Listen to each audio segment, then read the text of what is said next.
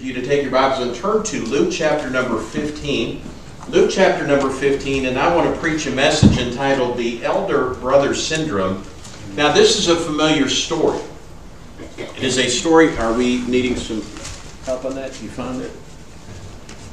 It's a familiar story. I'll actually begin reading in Luke chapter number 15. In verse number 25, where the Bible says, "Now his elder son was in the field, and as he came and drew nigh to the house, he heard music and dancing. And he called one of the servants and asked what these things meant. And he said unto him, Thy brother is come, and thy father hath killed the fatted calf, because he hath received him safe and sound. And he was angry and would not go in. Therefore came his father out and entreated him. And he answering said to his father, Lo, these many years do I serve thee, neither transgressed I at any time thy commandment, and yet thou never gavest me a kid, that I might make merry with my friends.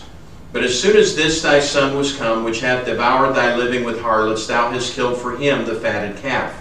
And he said unto him, Son, thou art ever with me, and all that I have is thine. It was meet that we should make merry and be glad, for this thy brother was dead, and is alive again, and was lost, and is found." This is part of what is called the prodigal son story. Now, if you're familiar with the story, you're familiar with the story about a man has two sons, and one of those sons demands that he gets the inheritance, and he goes off and he wastes that inheritance, and he finally comes to himself, realizes he's spent all and he has nothing left. He decides to go back to his father. Now, that story is very familiar and oft preached and oft told in our circles. But I wonder if you've ever heard this version of it.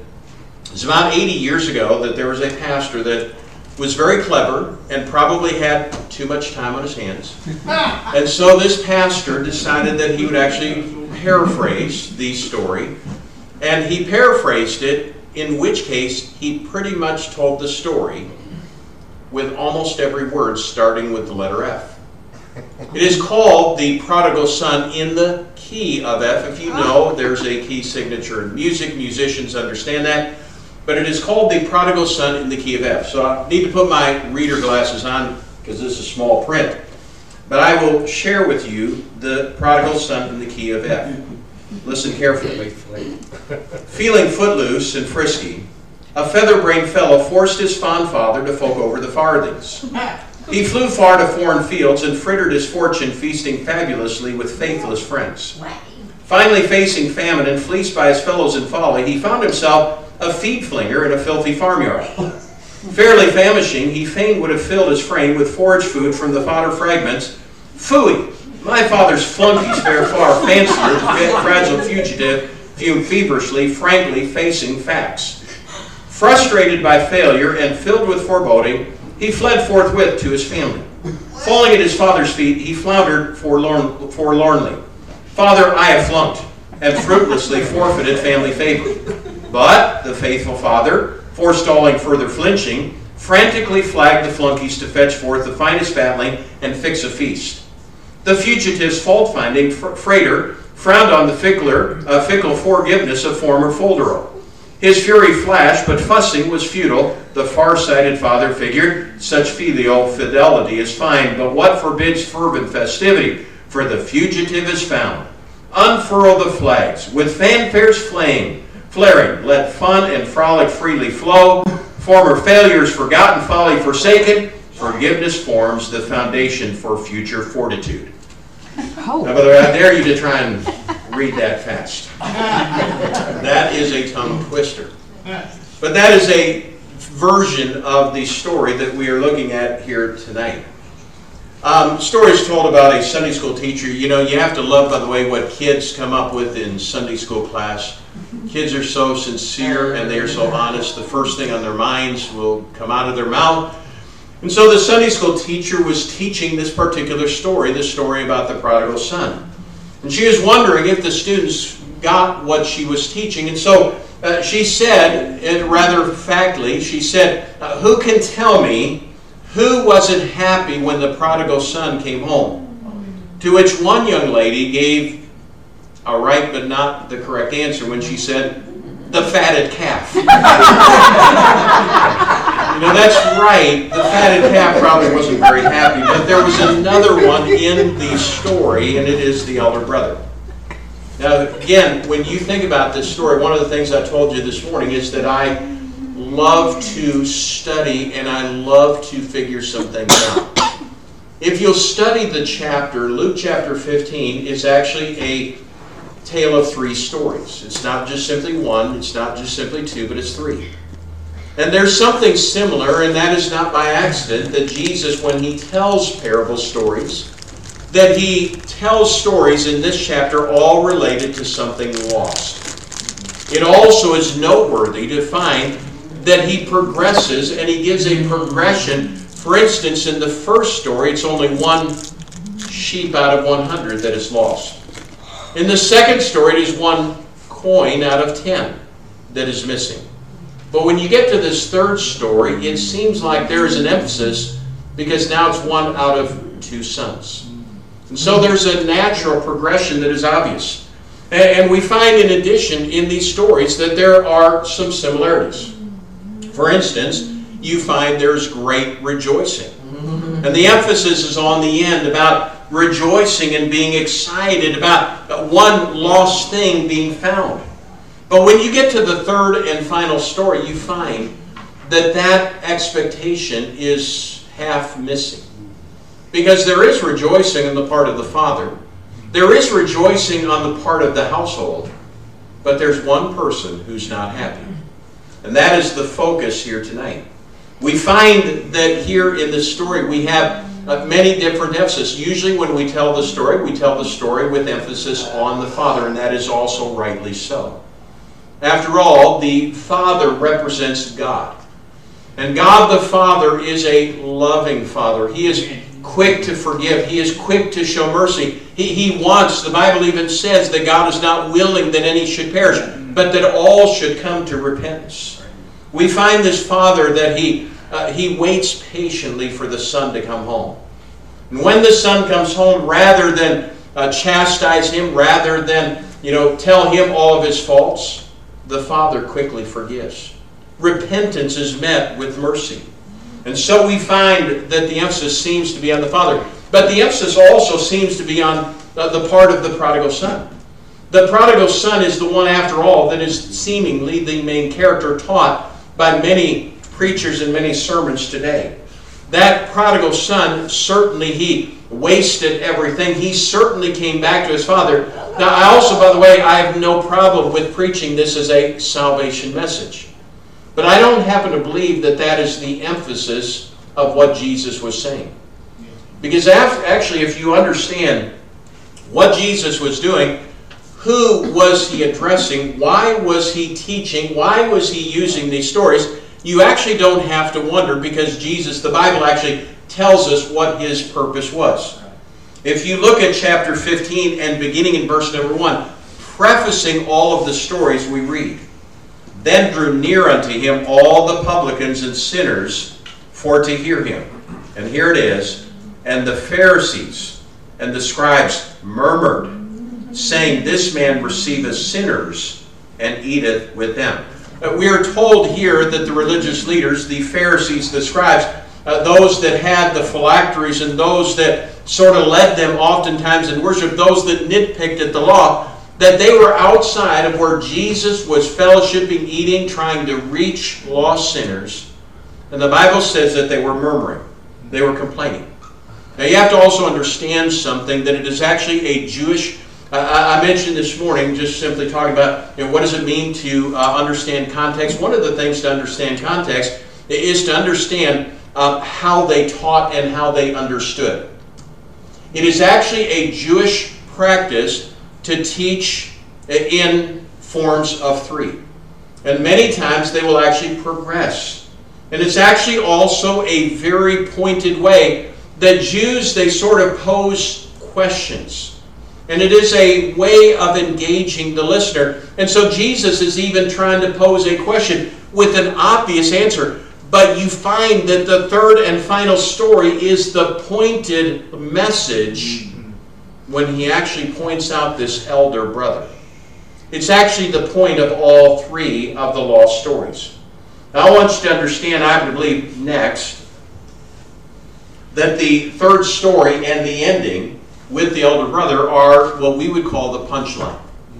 It is the emphasis of why Jesus told the story to begin with. You see, here is Jesus, and he is doing what he came to do, to seek and to save that which was lost. Here he is, and he's now having a meal, sharing a meal with them. He's not compromising. He's not sinning. He is simply doing the work that his Father sent him to do, which was to come and reach lost souls. And so here's Jesus. You know, we find that those Pharisees, that they have a bad attitude.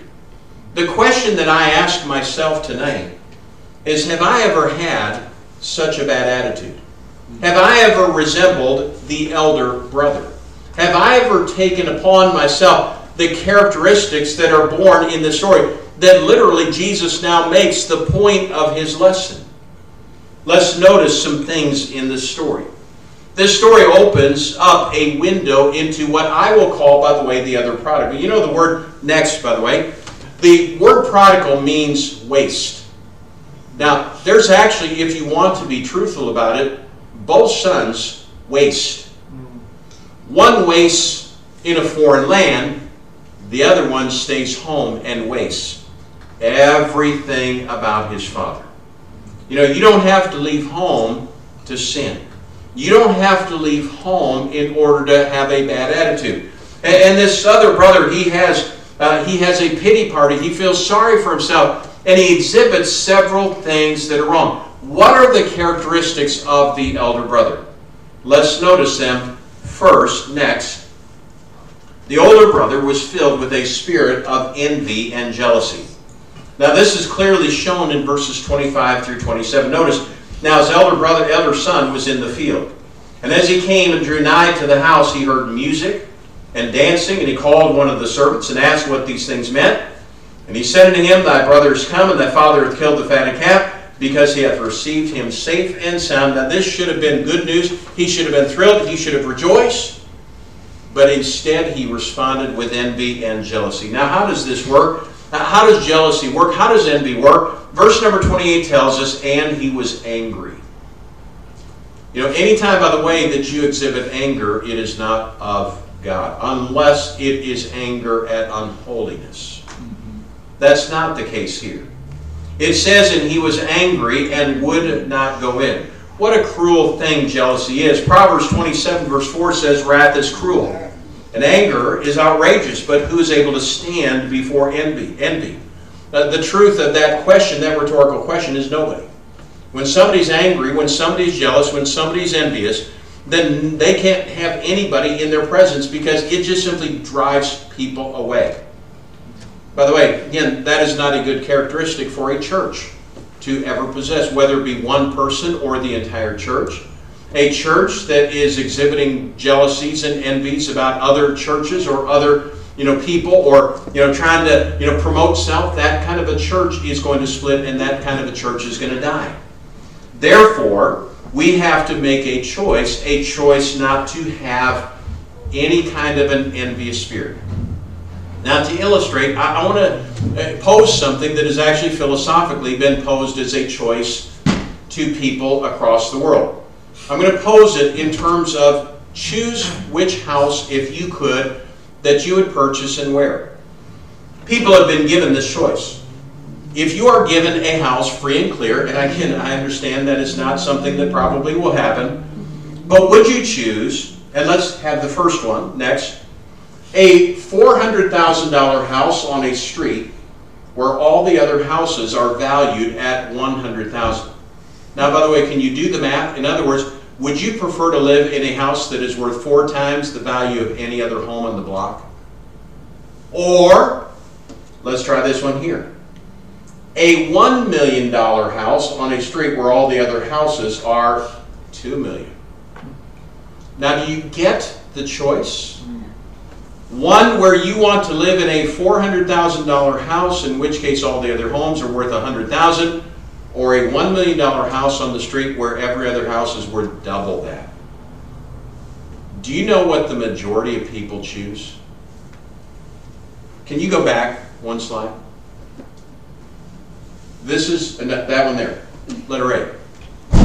The majority of people, when asked this question, if you were given a choice, would you rather live in the $400,000 home when all of the other homes are worth $100,000 4 to 1, rather than living in a $1 million home where all of the other homes are worth $2 million? People would rather choose to live in less of a house as long as it is better than anybody else around them. You know what that is? That's envy. That's jealousy. There's a theory that psychologists have described as the focusing illusion. It is a theory that suggests that when we compare our lives with others, we focus on small, insignificant, and meaningless details. And the truth of the matter is that our world is bent this way. We are comparing, and in comparison we lose. Because truly the only thing we ought to compare ourselves with is simply God and His will for us. Amen. Can I point out something in this story? In this parable, a man had 2 sons. The younger one wanted his inheritance, took it and ran off and wasted it. The elder son, now you have to understand again, this is something about context. You have to understand this is a Jew. This is in the Jewish mindset, the Jewish culture. The elder son got what was called a double portion. What does that mean? Whenever you had a situation where there are 2 sons, they divided the pie into thirds. The inheritance was split into thirds, and it was then divided this way. The older son got 2 shares. The younger got 1. The older, by virtue of his being the eldest, received a double portion. That double portion, it stayed intact throughout their life. They received a double portion. Now, here's the younger son, and he's wasted his 1/3 of the pie. But here's the elder son, and the father even points this out. He says, listen, all that I have is thine. Now, all he had was 2/3. All he had left, he had given 1/3 of the inheritance away, but all that he had left, 2/3, was still, this boy, that not only would he have been twice as wealthy as his younger brother, but he still had all of his inheritance. And yet he was not happy. Can I tell you one of the things that I've tried to make a policy? My entire life's ministry has been built upon this, and that is to not get the green-eyed monster. When I came to the church that I currently pastor, I came and I agreed to come and serve as the youth pastor. The pastor who brought me there never told me what my salary was, and I never asked. Now, some might say, well, that's dumb, you ought to ask, and I have no problem anybody asking, but it didn't matter. God called me there, and God has taken care of my wife and I all of these years. I shared the story, I know with a class that I taught this last week, I shared the story with them of when before Valerie and I came, literally the summer before we came to Rosemont, that summer of 1987, Valerie was expecting our firstborn child. And while she was expecting, when she got pregnant, we were excited, firstborn, all excited about that. But at the time of her becoming pregnant, we had no health insurance. Meaning that we literally planned on having to somehow save up, pay for a hospital bill without insurance. We just decided we're going to have to do the best we can, and so we tried it, and we didn't have a whole lot of income at the time. And I can remember we were struggling, and we just determined we're probably going to have to start out in debt when we moved to Rosemont and I become a youth pastor in the ministry of First Baptist Church. Well, as it turned out, that summer we just simply turned it over to the Lord. We prayed, did the best we could.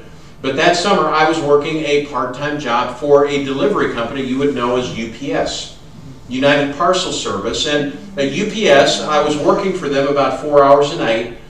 And I can remember as I worked that part-time job, and they had health insurance for me, but I wasn't the one pregnant. I was going to go into the labor and delivery room.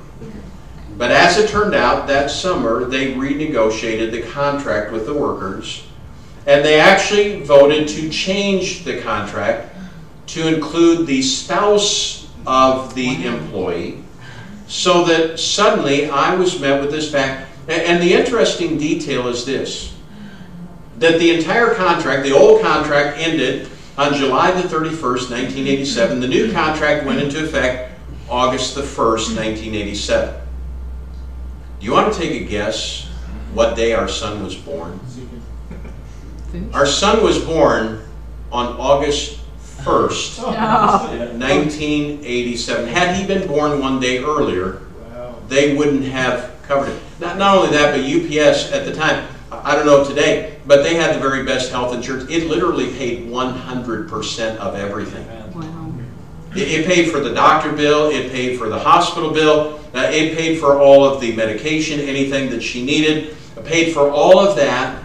And so when we left then a couple of weeks later to come to Rosemont to be on staff, we came debt-free. In fact, we not only came debt-free, but in addition, part of the contract also said that anybody that is in the employ of UPS on September 1st is going to receive a $500 bonus. I worked through September 1st. I left at midnight that night. We drove. September 2nd was my first day on the job at Rosemont. And so we not only had our debts paid, but we came with $500 to the black. Now, why am I saying that? I'm saying it just simply pays to trust God. Amen. It just simply pays to put your eyes on the Lord. This thing about envy and jealousy, I can tell you, it can ruin ministries.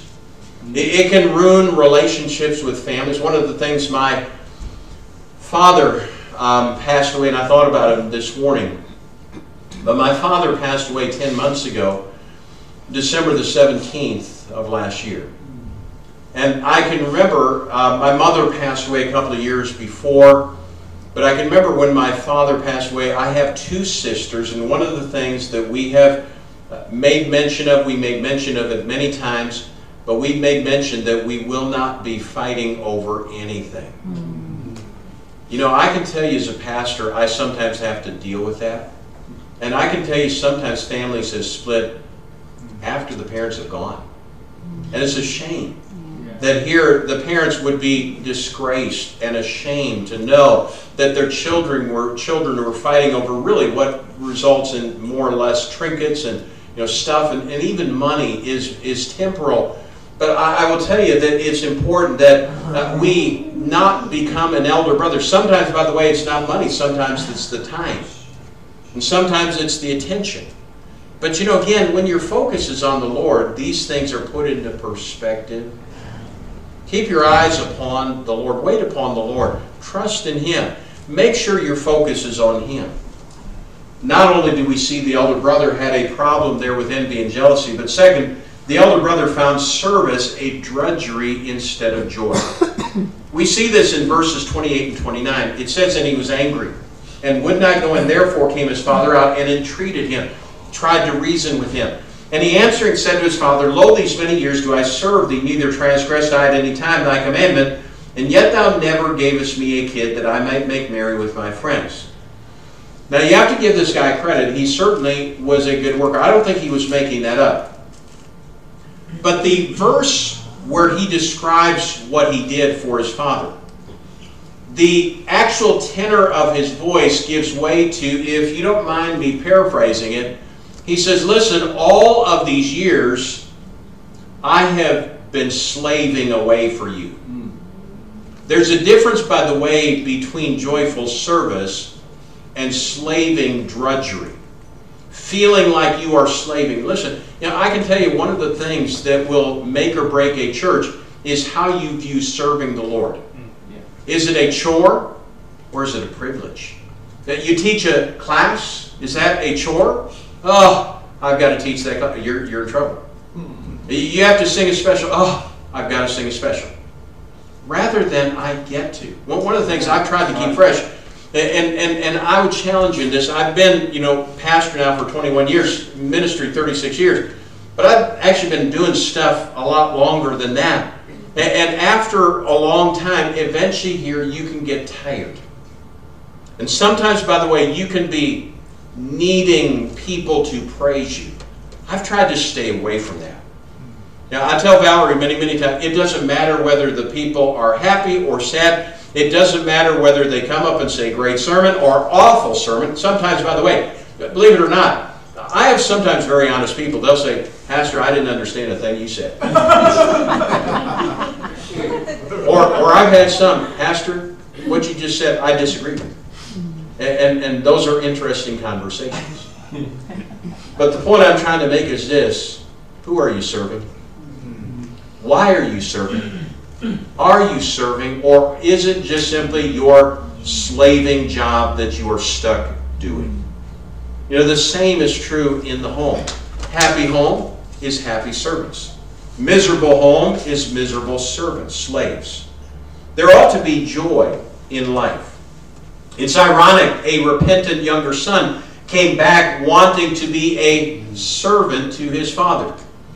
The elder brother, who was serving his father, was actually exhibiting the exhibitions of a slave.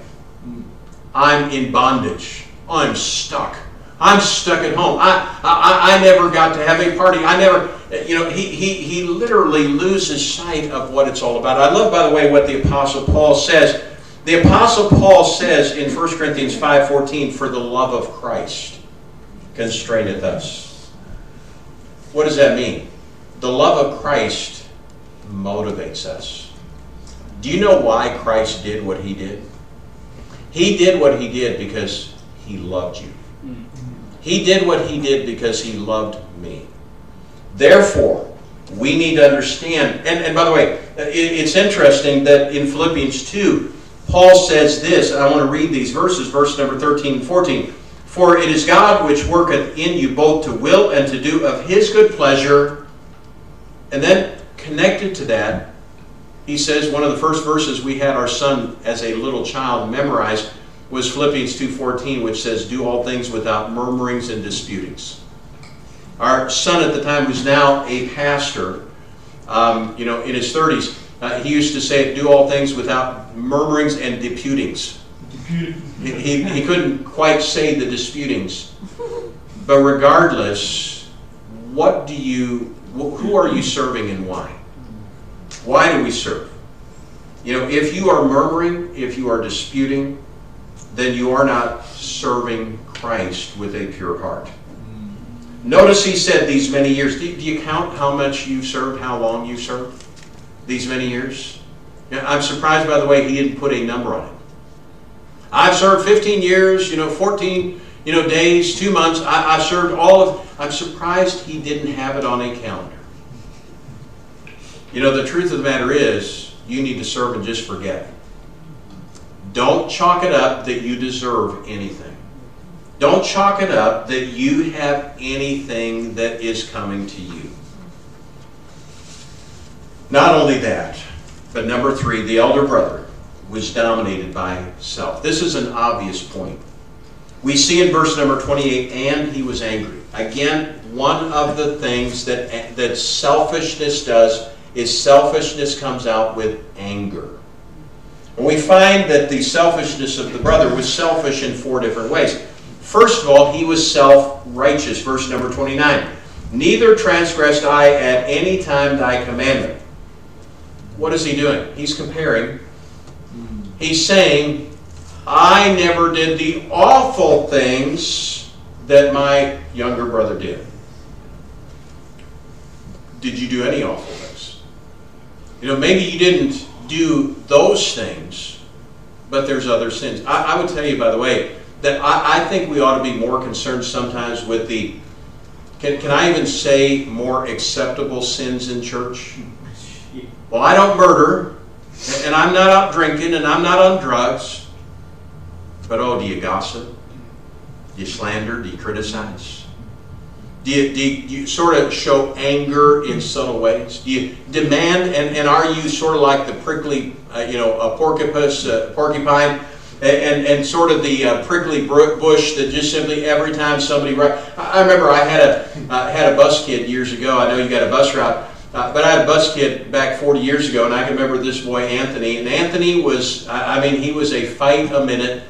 But anytime anybody accidentally brushed up against him, his fist came up and he started punching. I can remember one time, I didn't have enough workers on this. It was a big bus. And back in those days, you did stupid things like, you'd have 80, 90 kids and just 2 workers. Inner city Minneapolis. And I remember having one day, all of a sudden, Anthony's fighting, and I look back and who is it? It's one of my bus workers. Accidentally bumped into him. I'm sorry, Anthony. He's just punching. Some people are like that they fight at the drop of the hat. When God is not the focus, when God is not the center, then that becomes idolatrous. It's very easy, and you find in our society today with a lot of people emphasizing meism, that there's a lot of elder brothers around. We notice as well that he was self-centered. Notice that we have the personal pronouns, I, me, and mine.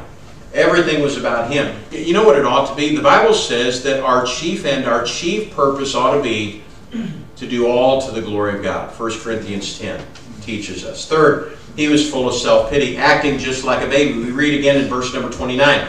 And he answered and said to his father, Lo, these many years do I serve thee, neither transgressed I at any time thy commandment. And yet thou never gavest me a kid that I might make merry with my friends. Do you almost hear sort of like the baby in him coming out? Wow, wow, wow. Babies will do that. They'll cry. But you know what? Grown people shouldn't cry like babies. Here we find that he was full of self-pity, saying, don't you feel sorry for me? I never had such a party. Fourth, he was self-satisfied. Verse number 29, it appears he was satisfied with his efforts. Can I tell you that we should never be satisfied that we have done enough, especially for Christ, when Christ is our aim, when Christ is our end? I can remember many, many years ago, I had an evangelist that came, and I was a youth pastor at the time, and I can remember he came, and he encouraged my heart all week long. It was a youth retreat. We took the teenagers up to northern Minnesota. There was a camp. We tented. We did some outdoor activities. We went whitewater rafting. We went canoeing. We rode bikes around Duluth, and it was a wonderful, wonderful time. But I can remember this evangelist made quite an impression on me when every single time he came up, and after he would preach, he would say, Pastor Claire, was that helpful? I just am wanting to know. And then he would say this, Pastor, is there anything I can do? He exhibited a servant mindset. And that is one of the reasons why that evangelist is one evangelist I've actually scheduled in every 3-4 years. I have him come and preach for me because I like to have evangelists that are serving God and serving others. I'm simply saying we should never be satisfied. We should always seek to do more, and we should work even after we have worked and served. Notice one final point, and that is this. The elder brother showed no concern for the lost. How tragic verse number 30 is when it says, But as soon as this thy son was come, which hath devoured thy living with harlots, thou hast killed for him the fatted calf. How tragic. And yet there are Christians sometimes who speak just this way. They are more concerned with the offense rather than a lost soul coming back home. Notice, but as soon as this thy son was come. It's interesting, if you actually look, you will find that this elder brother, it's obvious he has a problem. Because what does he call his brother? He never uses the word brother. In addition, he never calls his father, father. Terms of endearment have left his vocabulary. He calls his brother, thy son. He refers to his father as him. What happened? This boy had gotten hardened with a bad attitude in his heart. And I will tell you that it is sad, but I've seen this time and time again, where people that once had the joy of the Lord, they had gotten saved, they were excited, they could hardly wait to come to church. They always, came early, and they always stayed late, and they shook hands and they fellowshiped. And they were always willing to do more and more. All of a sudden, something changed. What changed was they became the elder brother. You say, preacher, what can I do? What is the remedy for the elder brother syndrome? There are three things the father said to the elder son. Three things. He said, first of all, think of your privilege. He said, son. He said, don't forget who you are. Don't forget. And I would just encourage you here tonight, one of the antidotes to the elder brother syndrome is don't forget, if you're saved, you're a son, you're a child of God. Amen. But as many as received him, to them gave he power to become the sons of God, even to them that believe in him. Thank God we can't lose our salvation. Once saved, once a child of God, always a child. He said, don't forget who you are. He said, secondly, think of your position. In verse number 31, he says, thou art ever with me. One of the things we need to remember in our Christian life every single day is the presence of God. Do you realize that is the most quoted promise? God promised more than any other promise in the Bible that he would be with us. When he gave the Great Commission, he said, and lo, I am with you always. We need to realize that the promise of God will never fail us. Think of your position. And then finally, he says, think of your possessions. He says, all that I have is thine. All that I have. By the way, when you think about God in place of this father in this story, all that God has is still at our disposal. We are never without resource. We are never without remedy. We are never without any kind of a solution. And you and I would be wise to remind ourselves of that. This elder brother, four characteristics again, filled with envy and jealousy. He found service a drudgery rather than a joy. He was dominated by self in four different ways, and then he showed no concern for the lost. Let's have every head bowed and every eye closed. The elder brother syndrome. I trust that this was a help to you and a reminder. It may be that tonight, before we pray, that God may have spoken to your heart, and maybe God may have, I don't know, maybe even brought conviction. You know, if I would tell you that one of the desires I have is every time I hear preaching, to seek to be convicted if I need it. Preachers need that. People need that. Everybody does. Maybe God convicted you and said, you know, in a little way, that's sort of like you. You're filled with self. You've been envious, jealous. You've been angry, frustrated, exhibiting a lot of these things. Then I would encourage you to even repent of that and just even seek God's forgiveness and God's help. Maybe tonight, maybe that's not been you. But can I tell you that it sneaks up suddenly? That all of a sudden you can develop these attitudes. And again, attitudes that will ruin you and your family, will ruin a church family. Let's try and have a sweet, sweet spirit. And let's not ever develop